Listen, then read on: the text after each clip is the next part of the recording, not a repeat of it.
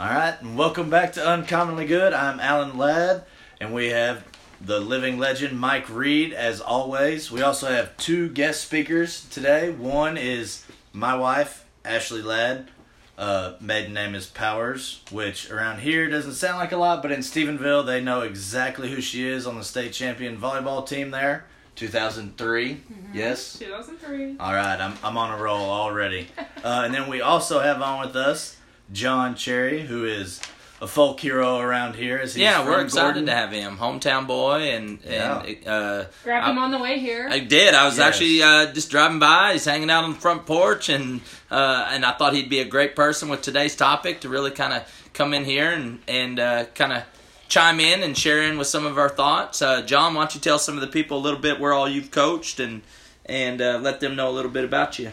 I started my 9th year of coaching. My first 4 years I spent at Stephenville Faith. Right after that I went to Cedar Park Summit as an offense coordinator. I was at Calvert as the AD. We were actually blessed to be on ESPN there. It was a lot of fun. And then I was at Richland Springs for 2 years, and now I'm the AD at Rochelle. Okay.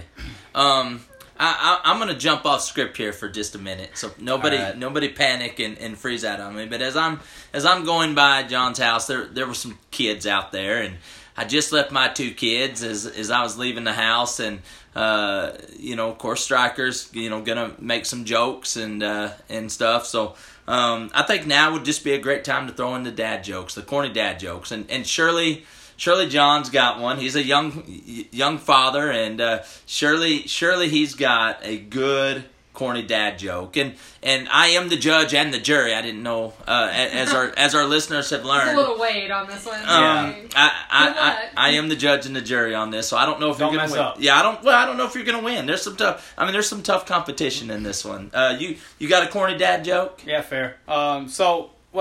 Actually, before we get to this, I want to talk about something a little serious. Did y'all see that, there was an actress stabbed? Did y'all see that?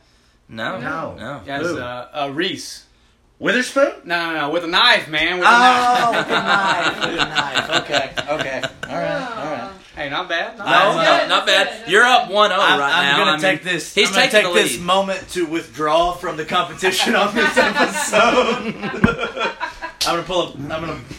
We'll let Ashley. We'll let All right, Ashley so go. I have one. What are the only jokes that are allowed during quarantine? The only jokes allowed during quarantine. Just something with a mask. No, not the mask. I don't know. What is it? Inside jokes. Oh yeah. All right, so she's trailing. We have a winner and we have a loser so far. We definitely have that. Man. You want to go? Mike Reed have? What Well, does I always Mike like to have. I'm the coach that always likes to have the marker last. I mean, no matter what, if it's offense or defense, and You're going to win. He's going to win. I What are you saying? He's gonna I win. want to have Whoever that has marker. the marker last always wins. Every coach listening knows that. But I'll go ahead and chime in. I'll do this. Why did the Clydesdale give the pony a glass of water? I have no idea. They were out of beer? I don't know. No. Because he was a little horse. No. Oh. Okay. Yeah, I'm winning. Let's poll the audience right now. Let's poll the audience. Audience? Is that how that went? After the first person? Yeah. I think the audience agrees with this. Laughs. I'm winning. All right. What do you got? You got one? No, I withdrew. All right, go ahead. We'll get this started off then. All right. So we're getting our current events. I just got two today, short and sweet. First one up, there was a painting stolen in the Netherlands. It's a Vincent van Gogh painting, and it's actually worth $6.2 million US. It was stolen on March 30th, which is his birthday, which is the first weird fact of this story.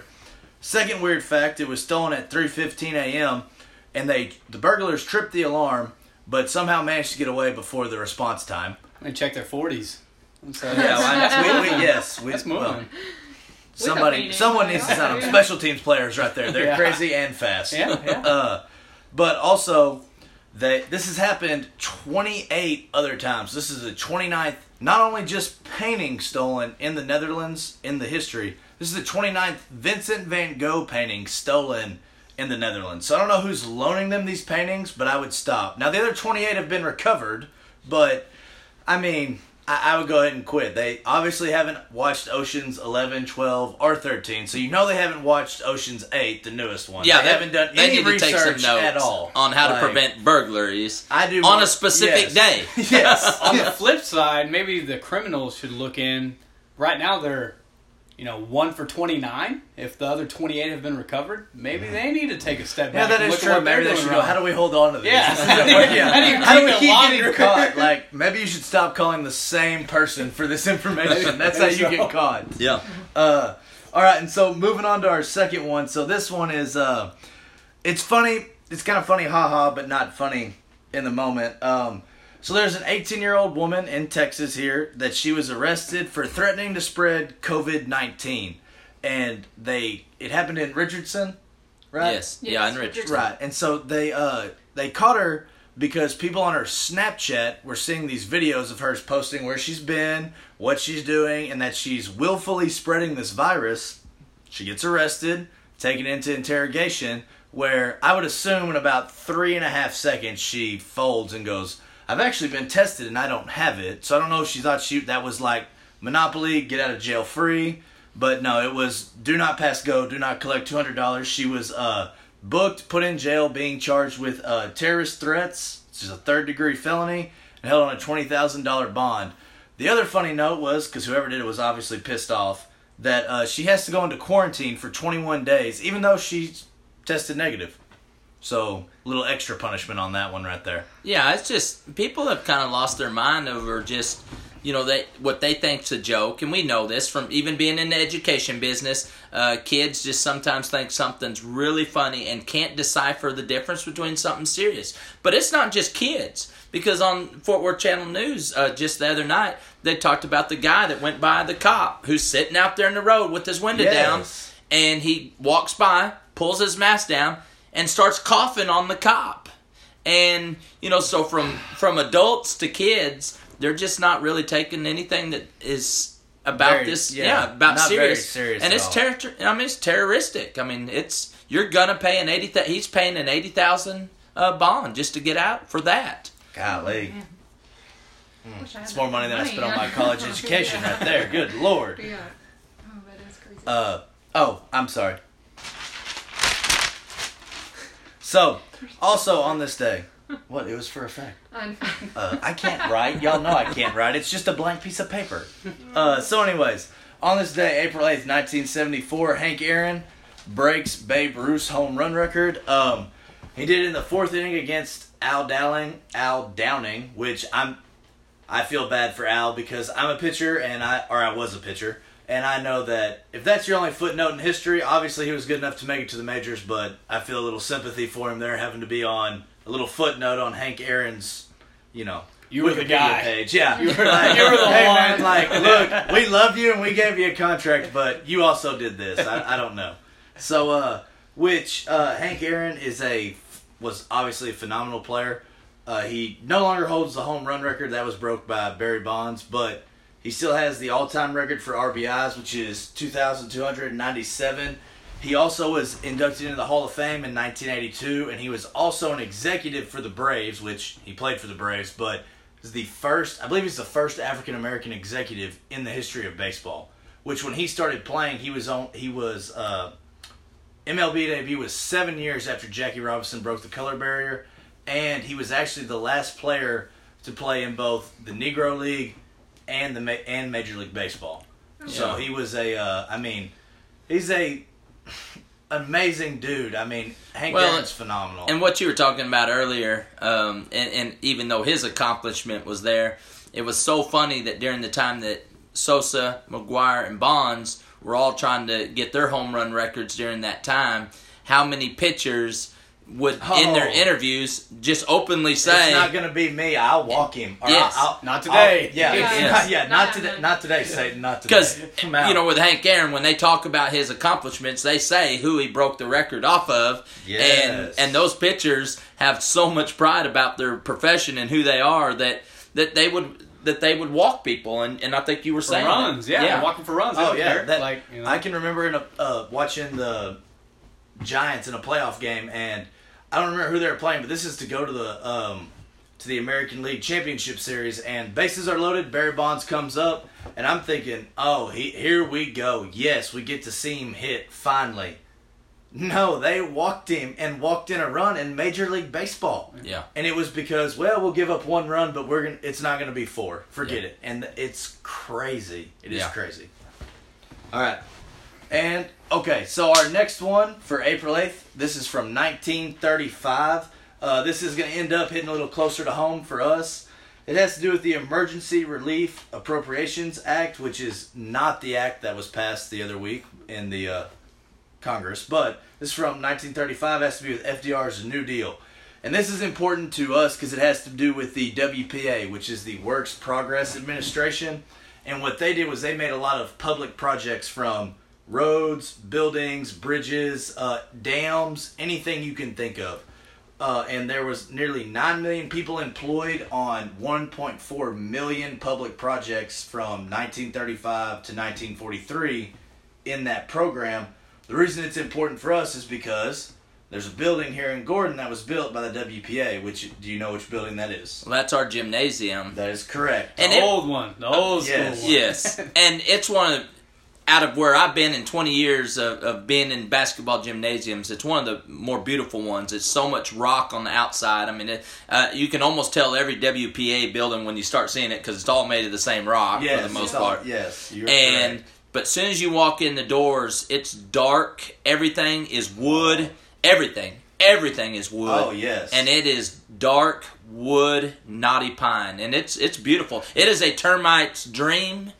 But, I mean, they built a balcony on it that overlooks the basketball court. You got the big pillars that go all around it. And it's gorgeous. It's very nice, yeah. And with us, we're lucky enough, the lights that are in it are not from 1943. That's true. There has been a few with upgrades. That dark wood and those great lights we do have in there, it is beautiful and it's awesome. How many kids do you think right now that, travel on the Yellow Dog buses and go from sporting events to sporting events don't even realize that the stadiums that they have even been in are a WPA work project, gym, or football stadium? I would say that most of them don't know until after high school, or even know what the WPA was to even build those stadiums. Yes, and how at that time in our economy gave so many people opportunity to put food on the table, through that stimulus. Well, and how many small schools are still running off of one of those gyms? Oh, like how many?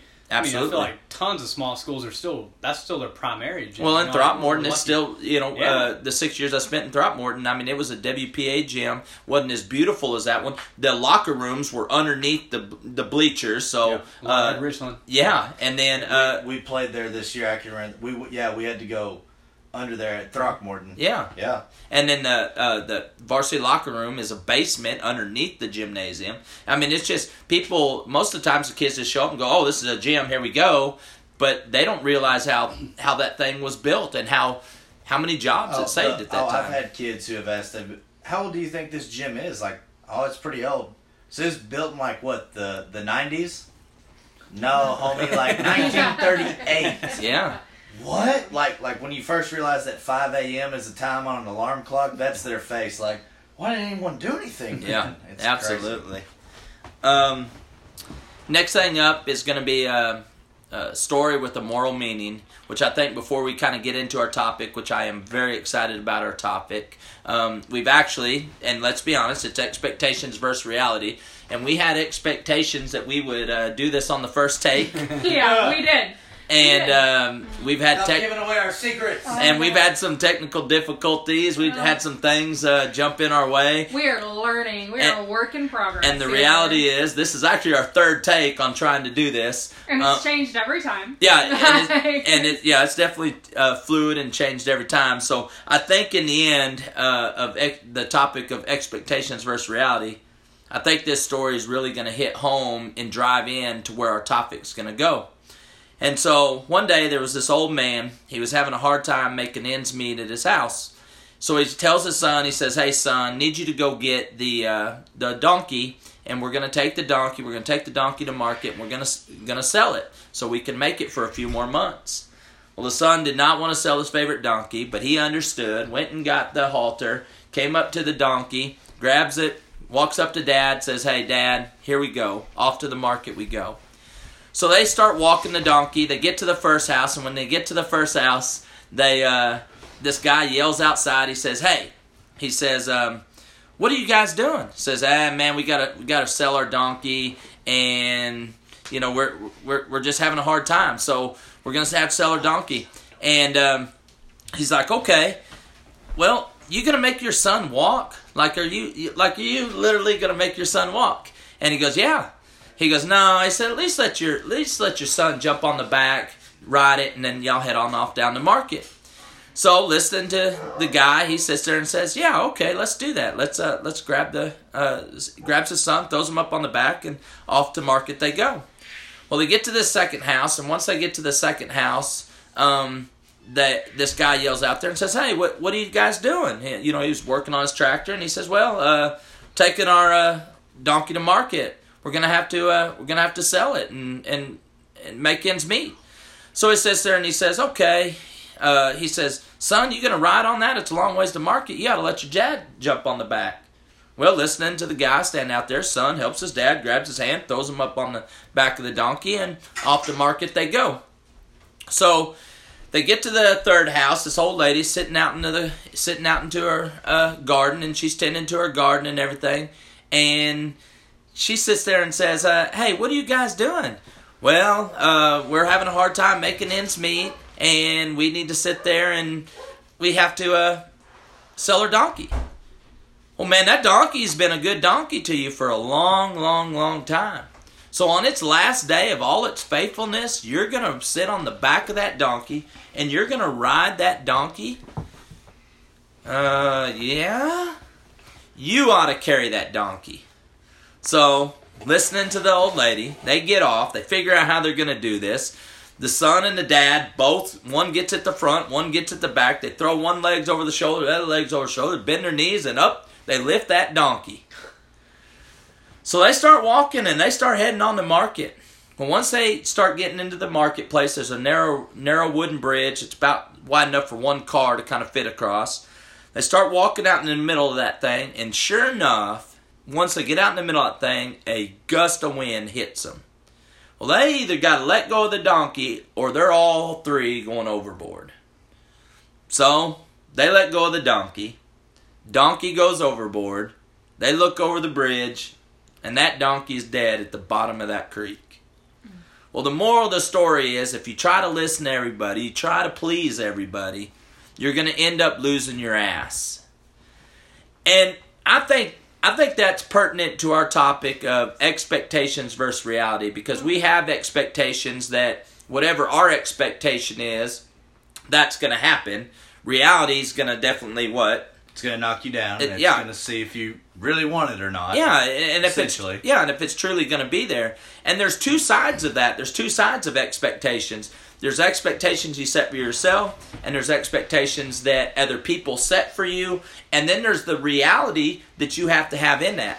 And a lot of times we have to bridge that gap in between the two by hitting a pause button, and in hitting that pause button we have to be aware of our situation, and then we truly have to be able to communicate where we want to head in that situation. Do we want to reevaluate this expectation? Or do we want to communicate the reality of the situation and what avenue we want to go? Now, for us being coaches, we have tons of stories that we can tell on the athletic side of things. But I also want to sit there, and I'm glad that Ashley's with us today, because I actually want to talk about it from a personal standpoint of just marriage and relationships and different ways to handle and communicate that. So, Ashley, what is something that for you, what is something that you feel like you've had some expectations and you've had some reality? Now, I know your husband, Lad's in here, and we're in a safe zone. We're in a safe environment. All friends. And 6 feet apart for we're sure. We're all friends here, yeah. Well, and you married us, so, we got to throw that in there.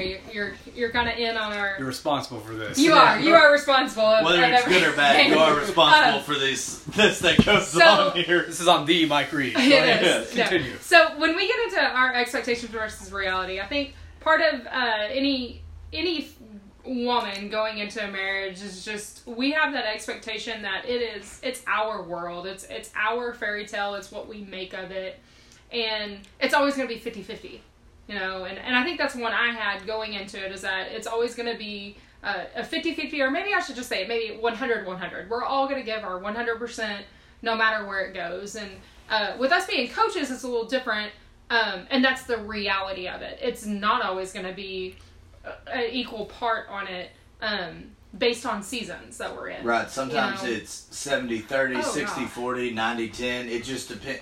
It depends on not only what your significant other is going through, but like what she said, it was being a coach that time of year. Like for us, she's head softball, I'm head baseball, which if we were having a spring sports season around here, I mean, our house would look like Nagasaki, Japan during World War II. Like, it would not be good. We would never, I mean, nobody would be here. Yeah, and so the reality of it is we have to sit back and realize that maybe sometimes what I feel like is his 5% is actually his 100%, is actually everything he's giving me, with all the stress that goes on with teaching and with coaching at a small school. So that's like a big one for us too. The other expectation is, you know, you get married, and when you want to have a family, you have a family. And nobody really talks about that to women. I always saw it growing up. I never had anybody who I knew that really had any troubles with it. So, you know, we talked about getting married, you know, and we wanted to start having our family. Like, it happens, right? Yeah, it should happen. Yeah. I mean, you plan it. We're coaches. We're planners. We're thinkers. We know our life. Practice script. Now it's here. Yeah. And, Let's go. And so I can say that, you know, the reality, and you saw it, and the town of Gordon saw it, because we are a small community, and that's been a blessing through it all, was, you know, we found out in August we were pregnant, and October 4th, I had a miscarriage. And, you know, we're in the middle of football season. I had that miscarriage on a Saturday when AJ was coaching the 5th and 6th, you know, he was coaching football. And I was by myself, and I didn't think anything of it. You know, I knew it was going to happen. The doctor prepared us. And so I'm sitting there texting my sister, who happened to have had a miscarriage also. And so it gets into the reality of it's not always easy, you know, and it doesn't always happen. So that's kind of just the point of it. I know there's a lot of different women out there. I posted on Friday Night Wives about it. And you wouldn't believe the support of women that are out there who are like, oh, I've been through this. We've had 3, we've had 4, we had to adopt, you know. So the reality is it doesn't always go like it needs to. You know, but as a young married couple, though, I mean, and we talk about this, we talk about expectation and reality. Now, both you guys are caught in that. How do you bridge that gap? What did you guys do? Well, AJ became like my leaning post. Like we really had to rely on one another through it. I haven't had a lot of grief, a lot of heartbreak in my life. You know, I haven't had to deal with a lot of that stuff, to be honest. You've been very lucky. I know, and I have been. I've been very lucky, very blessed. Out of my 4 grandparents, I've only lost 1. I mean, the other 3 are still living, and so I really had to lean on him, and he had to say, hey, it's okay to feel this way. It's okay to be like this. And you know, there's a lot of tears, and you know, we leaned on one another, and he said, hey, like, to be honest, like, I'm really not good at the crying spot. And, you know, I mean, what Mel is really good when a woman's bawling their eyes out in front of them, it's kind of a little awkward. And so I had to reach out. You know, I had Michelle, which, you know, your wife, she was there for me. I had people at school, you know, there were 4 of us that were pregnant, and I was the one that had the miscarriage. And so the reality, you know, you do have to communicate through it. Just kind of like, you know, the chores in the house, you know, like the expectation of the house always being clean, and, you know, some people get it done. High expectations. Yeah, some people get it done, and with our busy schedule, you know, it's always like, hey, what needs to be done? And I would tell them, and, you know, it didn't always get done on my time. I got done on his time. And I'm going to throw in, you know, I played the call the mom card. You know, I called his mom, and it's like, dude, I don't even know what to do anymore. You know, she does listen to this, well, right? And she'll know. And, you know, she said, well, make a list. You know, I made a list for him. Email. So I made a list, and I said, hey, this is what I need done. I made you a list, right? And he said, fine, Mom. Like, but I think what you did in going down that avenue and talking about this for young couples coming in is you were talking at the start, I thought it'd be 50-50 or 100-100. And when it's not, when you're getting, hey, I'm getting frustrated, I feel like my 100, I'm feeling like he's at 25, you at least bridge the gap by working, by figuring out how to work, by communicating that with him saying, hey, you're not working, I'm working, but I don't feel like you're working. Well, and I think that was the hardest thing for us to figure out early on was how to effectively to communicate that, as far as to do it without not necessarily upsetting each other, because everybody can get upset. It's differently though when somebody gets upset on accident that we know, and then when you are purposely kind of out for that result, and so you want to be sure that they understand, like, hey, I'm not trying to upset you, but look, like, why are the dishes not done? Why is the laundry not done? Because you've been playing 2K for 2.5 hours, and I'm like, oh, really? Was it that long?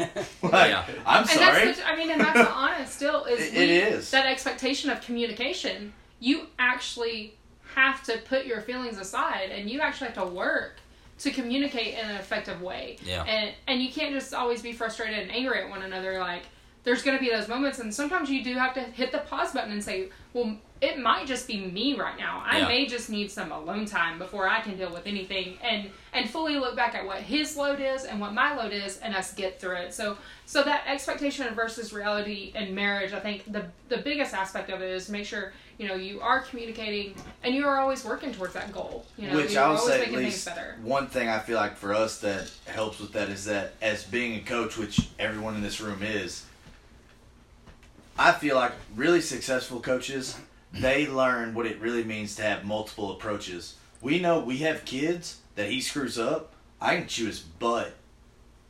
But after I chew his rear end, the first time, and he doesn't understand, it goes to, hey, come here. This is what I need you to understand and to talk to you.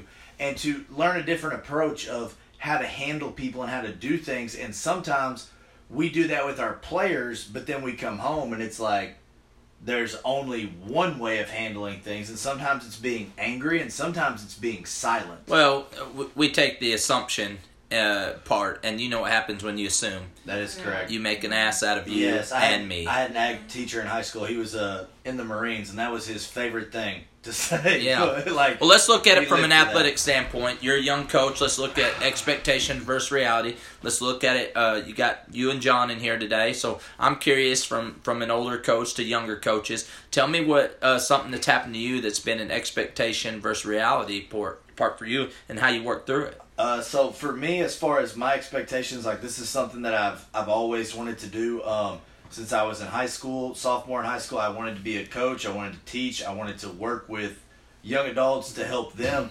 And my expectation of it was, just kind of like, I guess anybody necessarily kind of going into a job of, you do good at a job, you get promoted, you get moved up, you get more responsibility. But the thing about it, that's my expectation. The reality of it is, I'm not the person evaluating me saying, oh, he's earned that.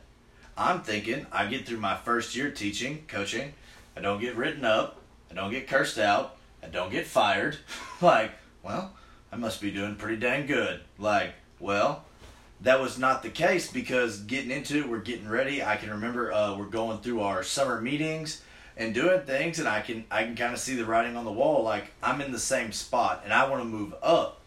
And so, of talking with you, like, man, like I think I can do these things, and the reality of it is I haven't shown that. So now I have the awareness of it. We've had the communication. Now it just comes down to putting in the work. And so my work of it was to help break down film on offense, defense, run the junior high, be the junior high coordinator for football, basketball, and do all of that. And then the biggest thing, really, the other thing was to know what they do on third down. Third down on offense for whoever we're playing, third down on defense for whoever they're playing. Meaning, what do they like to do on third and short, third and medium, third and long, and on both sides of the ball? And that's what I was in charge of. And I'm working, I'm doing all these things. And, of course, me being young, I'm like, I've been doing this for a month. Like, where's my promotion? Where's my certificate? Like, come on, let's go. And it's not there because, obviously, it's not just enough to do the work. It's to do it right and find the right way to do it. And so I eventually had to learn, because I'm a talker. I like to talk, and not only do I like to talk, I like to make people laugh. And so sometimes I try too hard. So I had to learn being in a room with a bunch of older men, like back to when I was working cows and training horses, all this with my brother, of less is more. Less is more. And so to pick my moments and figure out what are you really asking for me? What's Sonny D asking for me? What's well, how were you able to do that? So, when you were at that school, how were you able to do that? So the evaluation of you were evaluating yourself one way, and you had the people that made decisions were evaluating you a different way, and then the reality of it was this is where they thought your reality was, and it was different than what you thought. So what I found out was the way I was evaluating me was, well, I know the answers for 1 through 9, but I didn't know the answer to question 10. Well, 1 through 9, dang near anybody coaching knows. The answer to question 10 is somebody who hits the pause button, takes a deep breath, and takes a little time to go, oh, well, this has to be handled differently, whether that's a different scheme, a different kid in, whatever. But it takes a little bit of analyzing, and I had to realize, hey, they already know the answer for 1 through 9. Don't just speak because you know the answer. Yeah. Wait and go, okay, all right, and then speak up. And the more that I did that and waited, the more and more that you, Sonny, Howard were like, okay, he's starting to learn and figure things out, to where it became, when we're hanging out, y'all would ask me, like, what do you think about this play? Or if you had to run something, what would you do here and what would you do there? To go from, kind of going from the kids' table at Thanksgiving to the adults' table. Yeah. Well, John, honest. John, how do you think for you, where do you've kind of been around, where's some, what's some things you've kind of gone through from an expectation to reality? Well, one of the biggest things is every time you expect something, I think reality hits. So, leaving high school, you expect something. You expect, to be done with college here. You expect to be doing this, expect this. And I feel like every time I start expecting, the good Lord's like, nah, here's reality. This is what's really happening right now is this. And, so every time I have a huge practice plan in my life going, just a huge curveball, 12-6, just right in my face, and I swing and miss. And so, I think it's normal. I think it's normal with life. I think it's normal with your career, with sports. I think every time you think you have it figured out, some big reality hits. And it's easy to talk sports. It's easy to talk that every year we're coaches. We want to win. We want to win a state championship. We want to win a district championship. Whatever it is, there's a reality that may not be that yet. And the communities a lot of times want that too, and don't understand. Parents every year, they want a state championship. If they're bringing you in here to do your job, they're like, hey, this is the year. This is the year we win it all. This is right. And you look around and you're like, well, just not yet. Give me a couple years, But I think that expectation's always going to be pushing you. But I think that it's okay to, behind closed doors, like, with our coaches, we sat down before this year and we were like, what's a realistic goal for us? Now we're going to tell the kids, let's go after a state championship. Let's do everything we can. Let's fight for playoffs. But when we sit here, what's realistic? And so it's taken me some years to understand that it's okay to have those things to push for, but to also understand that the realist side of things is like, hey, we're gonna be good this year. We're gonna fight for some wins. We're gonna lose some games, and we're not gonna be a state champions this year. Now you can tell the parents like, hey, that's what we're fighting for. That's what we're going for. You can tell the kids like, that's the goal, because it is. Like, we still have goals, even if they're incredibly hard to reach. But reality is still there.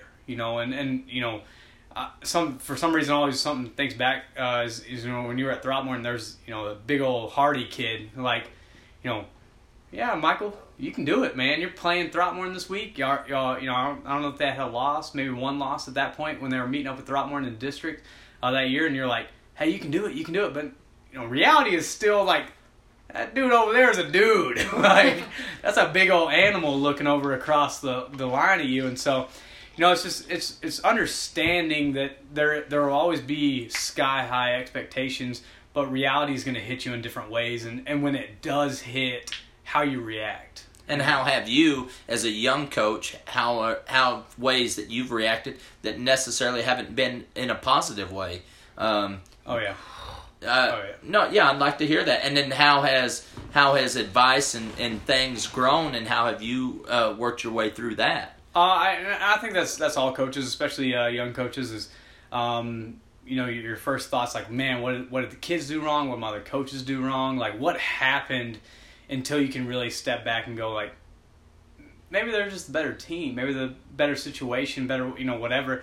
And it's to understand that situation and not go overkill with it, not blame the others, and look at the whole picture. And so I think we've all been there where the second something bad happens, you want to play the blame game. We're on the headset, on the sideline, And I think this is perfect. I want you guys to raise your hands on this one. Nobody, and you guys picture this as I'm gonna go ahead and raise my hand. To the podcast. How many of you like to be judged and held accountable publicly? Oh no. Oh, hey, in case y'all don't know, there are no hands raised up in the air. So I think you're right with yourself off that. Like, nobody wants to be held accountable. So in order to sit there and take expectation to reality, you have to sit there and say, hey, I'm going to raise my hand. Yeah. I want to be held accountable. And I'm not going to be defensive either. I'm going to That's the trick. Ooh, That's the trick is, hey, I do want to be held accountable. So now when we sit there and say, hey, who wants to be held accountable in their marriage? You have to raise your hand. Are you in 100 or are you not? Are you in the work or are you not in the work? Who wants to be held accountable in coaching? Because, wins and losses for us is how we'll always be judged. Always. Yes. You win because you got great kids. You lose because you're a bad coach. And we know that. We have that. And so, as a young coach, soon as the expectation's not being met, even though reality is, we have a team of a bunch of powder puff girls, and we have to sit there and say, ooh, where am I held accountable in that? For me, as an older coach, I sit there and say, well, we're held accountable because were we able to communicate, hit the pause button, communicate with the people that are in the process of determining whether we win games or not, which are players, parents, administrators. For those people that aren't coaches, we're not meeting our sales quota. We're not doing what we need to in our business. Am I able to hit that pause button and have those communications with those people? And I think you're right, John. As a young coach, man, we just get frustrated, throw our hands up, and say, well, but to keep those guys going, you have to go into that locker room. Even no matter what just happened, you have to go in there and go, that was on me.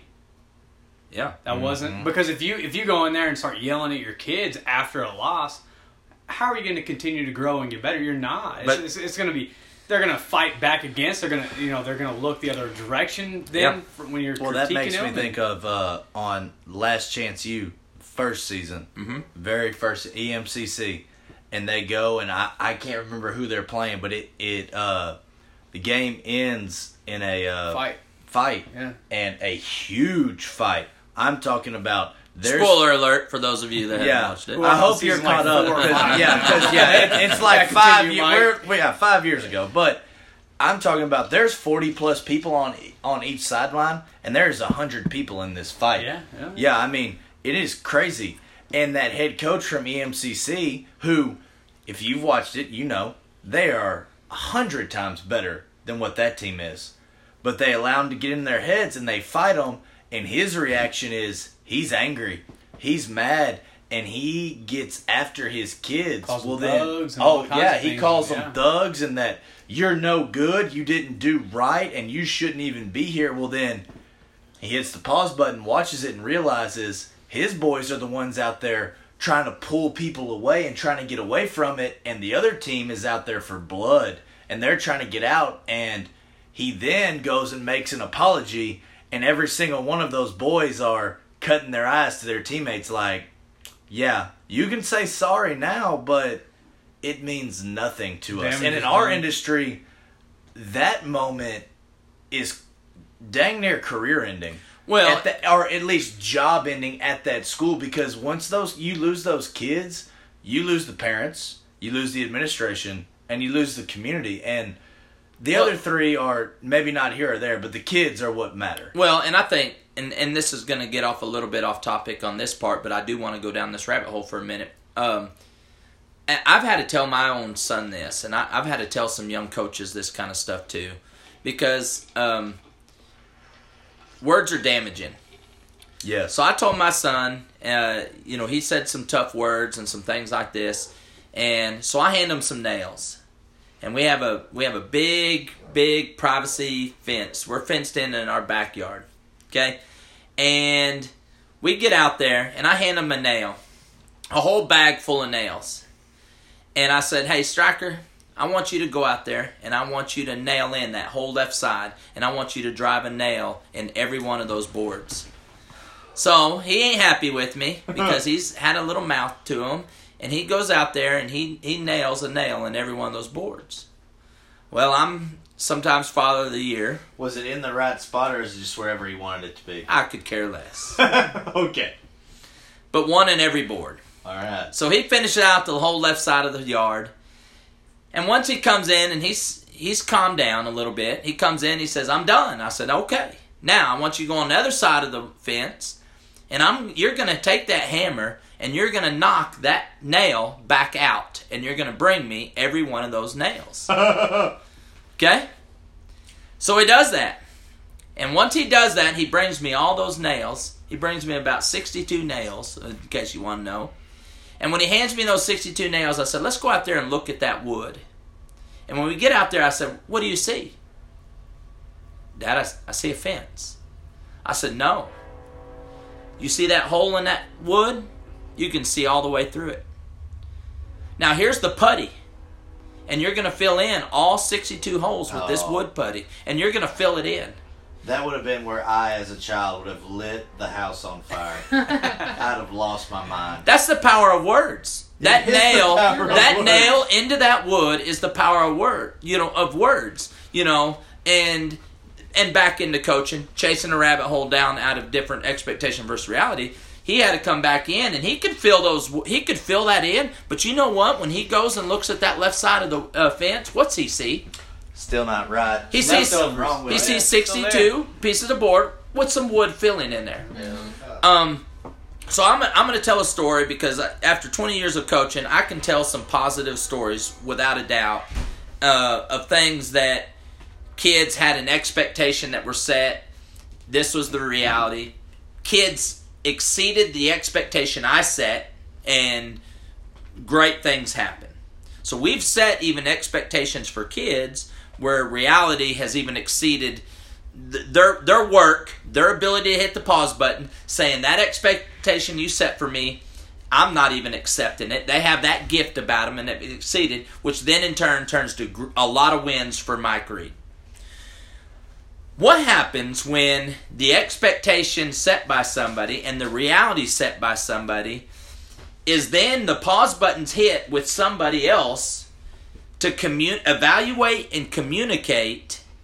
You do all the work as a coach. You do all the work as a boss. I mean, you've done everything you can to your employee over this guy ain't doing what he's supposed to be doing. He's not meeting expectations of mine. He's not. The reality is even this. I'm not even sure he's meeting even my reality. But this guy not only thinks he's exceeding my expectations and is way above the reality, and you can't get on the same board. And what takes me back to this is we had already played for a state championship. We had and lost. The following year we won a state championship. The next year we won the state championship again. And the third year, I'm telling you, we're about to play for it for 4 years in a row and win it 3 out of the 4 years. And that's how good we were. And the next year I felt like we could win it again. Well, I did have a parent who I had to hit the pause button with all the time. His expectations, his child, were so high, he thought his kid was going to play for Texas Tech. Well, this kid, and I could be wrong, but my expectation was not that for his kid. The reality was not that for his kid. His kid was 5'5", 145 pounds, was a great player for his size, good player, but we just could not get on the same page, no matter how much we hit it. Well, the story with the moral meaning is, well, you know, if you don't like it, I'm not going to make everybody happy. Let's go win our third straight championship in a row. Let's play for 3 out of 4, right? If my story holds true to what I just said, that's what's going to happen. Mm-hmm. Well, just because I tell the story does not mean that I'm the person that's going to sit back and say, well, you're either going to like it or not like it. Doesn't mean you get the fairy tale ending. Correct. Yeah. So this father and his family decided to uproot the kid who was a big cog into our success and say, hey, we're moving 30 miles down the road so I can put him in a bigger stage so he can get this athletic scholarship to Texas Tech University. Well, holding out to be Wes Welker 2.0 or what? Well, you said 5'5". He caught maybe 1 or 2 passes a game at the school he went to. Yeah. Maybe had 1 tackle a game. They went 10-0 in the regular season and lost out in the first round. That's what happened with him. He did not get a scholarship. He went on to college to just be a normal student like most kids. And for me, my fairy tale ending, and I'll be honest with you, was a fun season. We lost to the state championship, the state champion team that was in our district. We lost to them by 4 points. We played the number 2 team in the second round of the playoffs and lost to them by a touchdown. But in turn, where I selfishly would sit back and say, man, we just couldn't get on the same page. I mean, I did everything right. I communicated. I worked. I did everything I could as a coach. But in the end, you know what it brought the group behind that?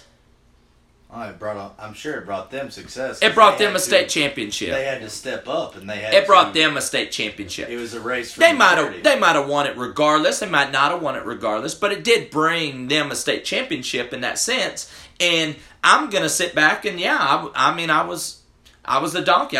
He couldn't please me. I couldn't please him, and it just was not a happy situation. And I think we have all those same stories. We had a similar one when we moved to Hamilton. I'm sitting there saying, "Here's my expectation. Here's my reality for a family." The kid was the quarterback for our team. We could not get on the right page of expectation for the kid. I hit the pause button a ton. I did all the work to get the kid physically ready for it. I leave when this kid's a sophomore to come back to Gordon. This kid then also leaves because he feels their expectations are actually even higher than my expectations for the kid as a family. But they were getting more distance from reality, and I tried to help them with that through the communication.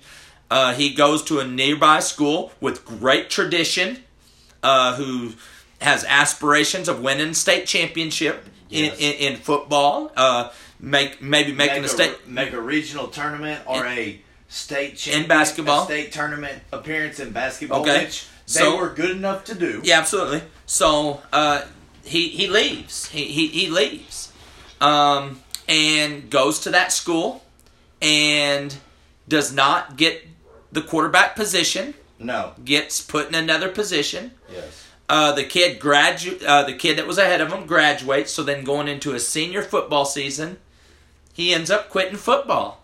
And so before the first game, they lose. They win the district championship in basketball. They get beat in the first round, and again, and so which makes me sad for him. But it does. It's a bittersweet story because he's at least a kid who. He's not an entitled kid. No. He shows up and he does the work, and he doesn't care if that work is running 6 miles and you throw 700 passes. Like, he's going to do it. Yeah. But, it's the difference between...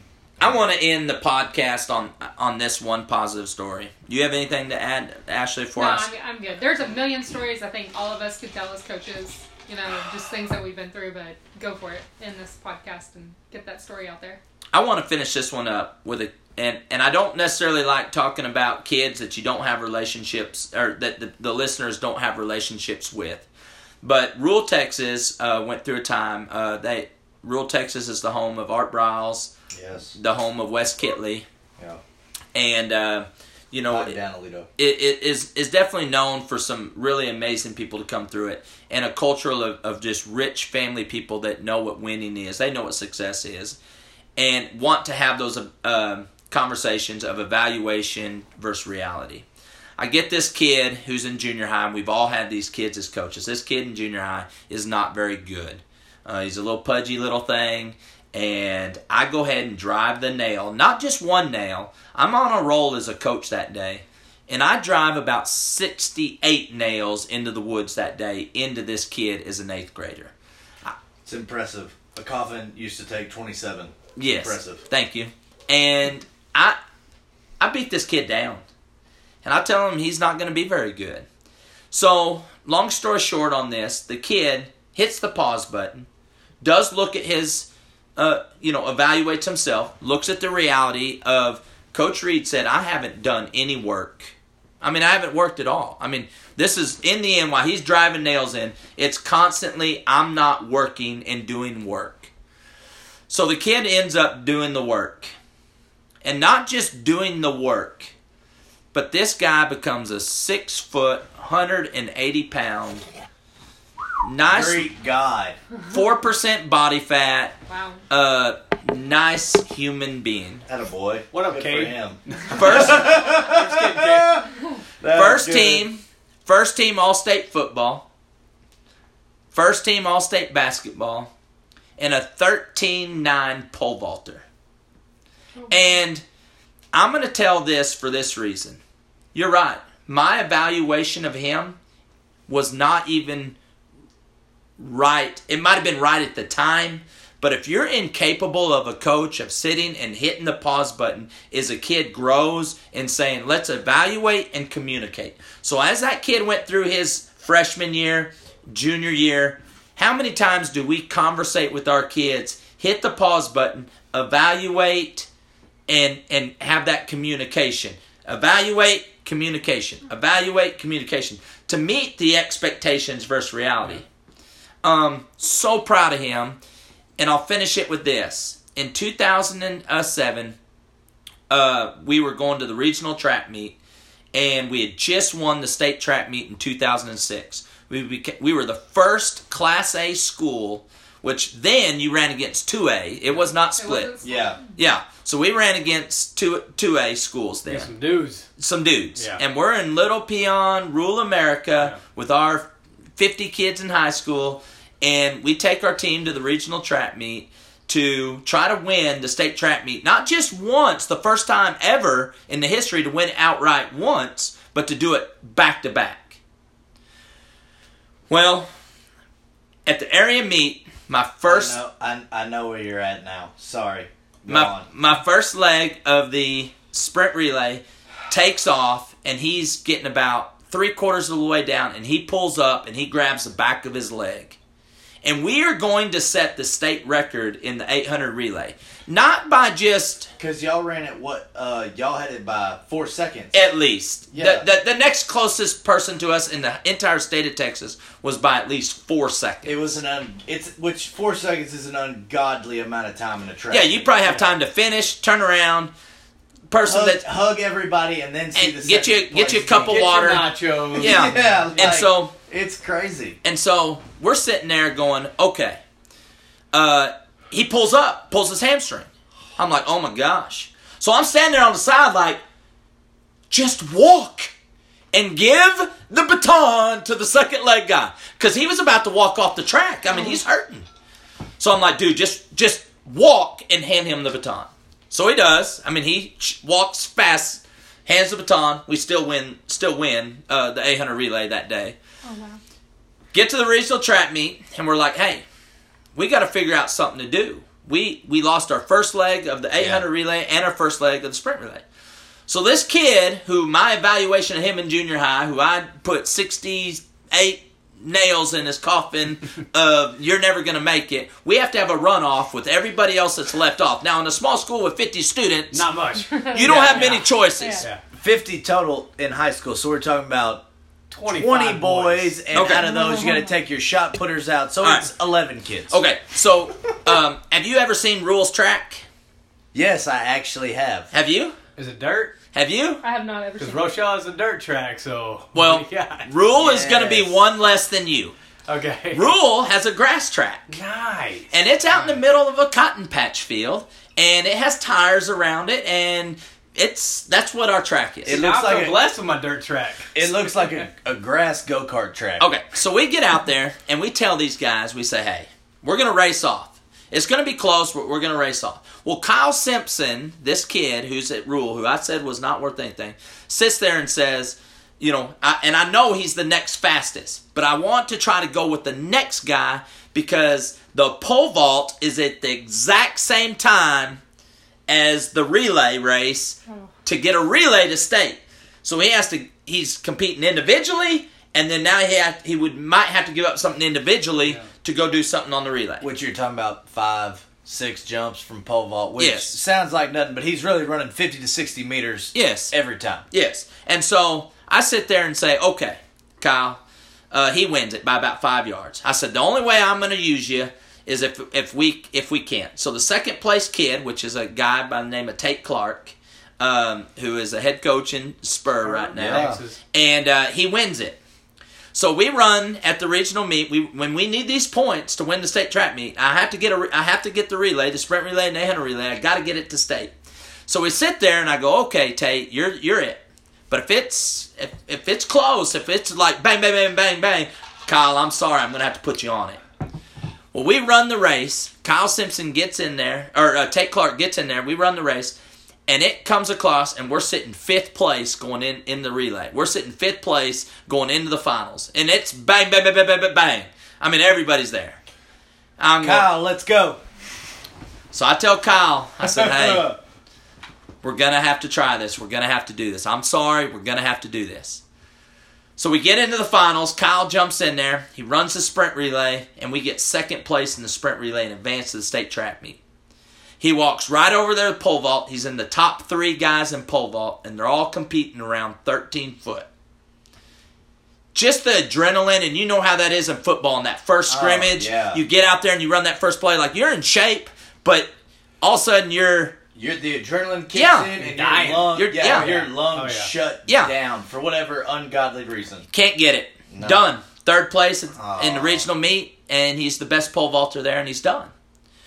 We get in there for the 800 relay. We go to run the 800 relay, and we're ahead by, 50 meters going into the last exchange. We drop the baton. We turn around, we pick it up. We're still in 1st place. And as he turns around to go get it, just the momentum of the other guys catch him, and we end up getting 3rd place. No wild card back then, nothing. Hey, 3rd place, see you later, pat on the butt, you're done. So now 800 relays out, Kyle Simpson's out, and we go to the state track meet, and we're sitting last in the relay. We got a triple jumper sitting at the back end. We're sitting this, like, we're not going to win it. Well, our sprint relay goes from last place seed to winning it. Our triple jumper medals. And we wind up winning back-to-back state championships. We go to order our rings. You know who doesn't want a ring? No. Yes. He doesn't want one? Says, Coach, I didn't compete that day and I didn't get there. Oh, that's sad. This guy is a highway patrolman in Roscoe, Sweetwater, Colorado City. He's one of the most remarkable human beings on earth. Don't let anybody's expectations ever define you of what you think your reality could be. Ever. But if you don't hit the pause button and you can't communicate and evaluate and put the work in to get there, then you're going to struggle. You're going to be on that story boat of what we talked about on some of the failures. And with that being said, and finishing up the podcast on that story, it's been real and it's been fun, but it ain't been real fun. We'll see y'all next time. Thanks.